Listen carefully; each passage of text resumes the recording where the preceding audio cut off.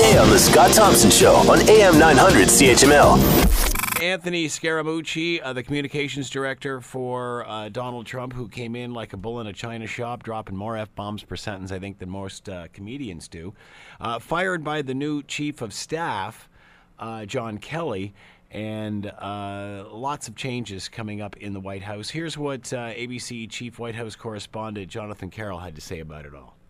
Anthony Scaramucci had a spectacular rise in that White House. That first briefing, the president loved it, but what happened is you saw more attention focused on his communications director within the president's inner circle. Some people actually started referring to Anthony Scaramucci as mini Donald Trump. All right, let's bring in Alyssa Freeman, public relations consultant. And, of course, you can read her in HuffingtonPostCanada.com, PR Daily, with us now. Hello, Alyssa. How are you today? I am fine, Scott. How are you? I'm doing very well, but I'm a little disappointed that the mooch is gone. The mooch is gone. What a spectacular tenure. What was it, 10 days in total, including a weekend? Yeah. I think it was 6 working days, if that. That's for sure. We've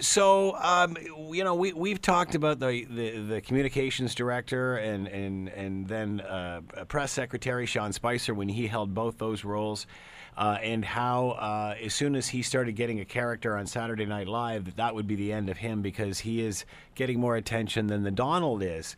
Are you surprised they went from one extreme even further to that extreme when bringing in the mooch? You know, I think when they brought in the mooch, the first thing I thought was, gee, who's going to play him on SNL? And I kind of thought either Joe Pesci, Jimmy Fallon, or maybe even Rob Lowe. So that's the first thing I thought. The second thing I thought is this guy is being really outlandish. Like, we know that Trump loves the New York street fighter style, that he wishes the government ran like that. So maybe he brought in somebody who was more of his own ilk that he could get along better with, who wouldn't always maybe kowtow to the Republicans, you know, the real bureaucratic Republicans who really run the place. So it was a very, very interesting pick. But really, how and why would you pick somebody and absolutely let them run rampant? That's the question going through my mind. Again, once Sean Spicer started making headlines and making his character making regular appearances on Saturday Night Live, you'd think they'd go the opposite, something that was more low-keyed, something that was more gray suit and tie and wouldn't steal the show. So it amazes me that they jump deeper into the deep end. Unless they were trying one of their great distraction techniques, Scott. Have you thought about that? Yeah, good point. Because during this time, there was a Senate testimony by a financier whose name was Bill Browder. And he was and did give a very detailed account on how Russian operatives really operate in the shadows and could have influenced and obviously allegedly did affect the U.S. election. Now, a testimony such as this, which I think was given the other day, a testimony such as this would be absolutely explosive.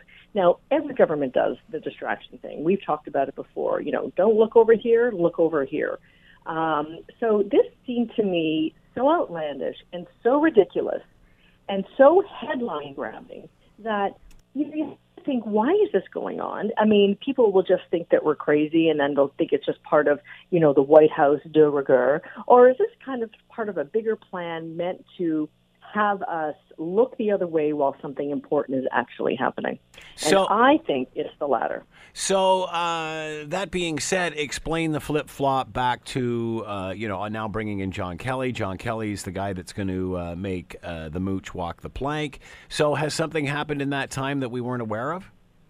I think what's happened is that this whole business about the Russian connection is getting hotter and hotter. You know it's a problem when Trump is asking, gee, is it possible to pardon myself and everyone I know and my second cousin twice removed?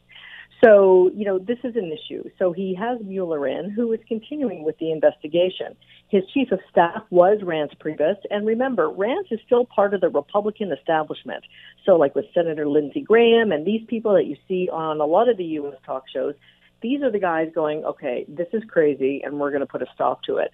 So he doesn't have enough of his own people who will take orders from him, which is something that he's used to when running a company. He would say jump, and the other would say how high. You know, he says jump, die hard, with Republicans, and they say, get out of their way.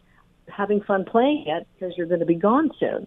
So by putting someone in that is more perhaps respectful of him and has the authority of a general and has the appearance of he's going to run it like a shipshape because, he's got military training, so there's going to be no, running around and freelancing and saying whatever you want.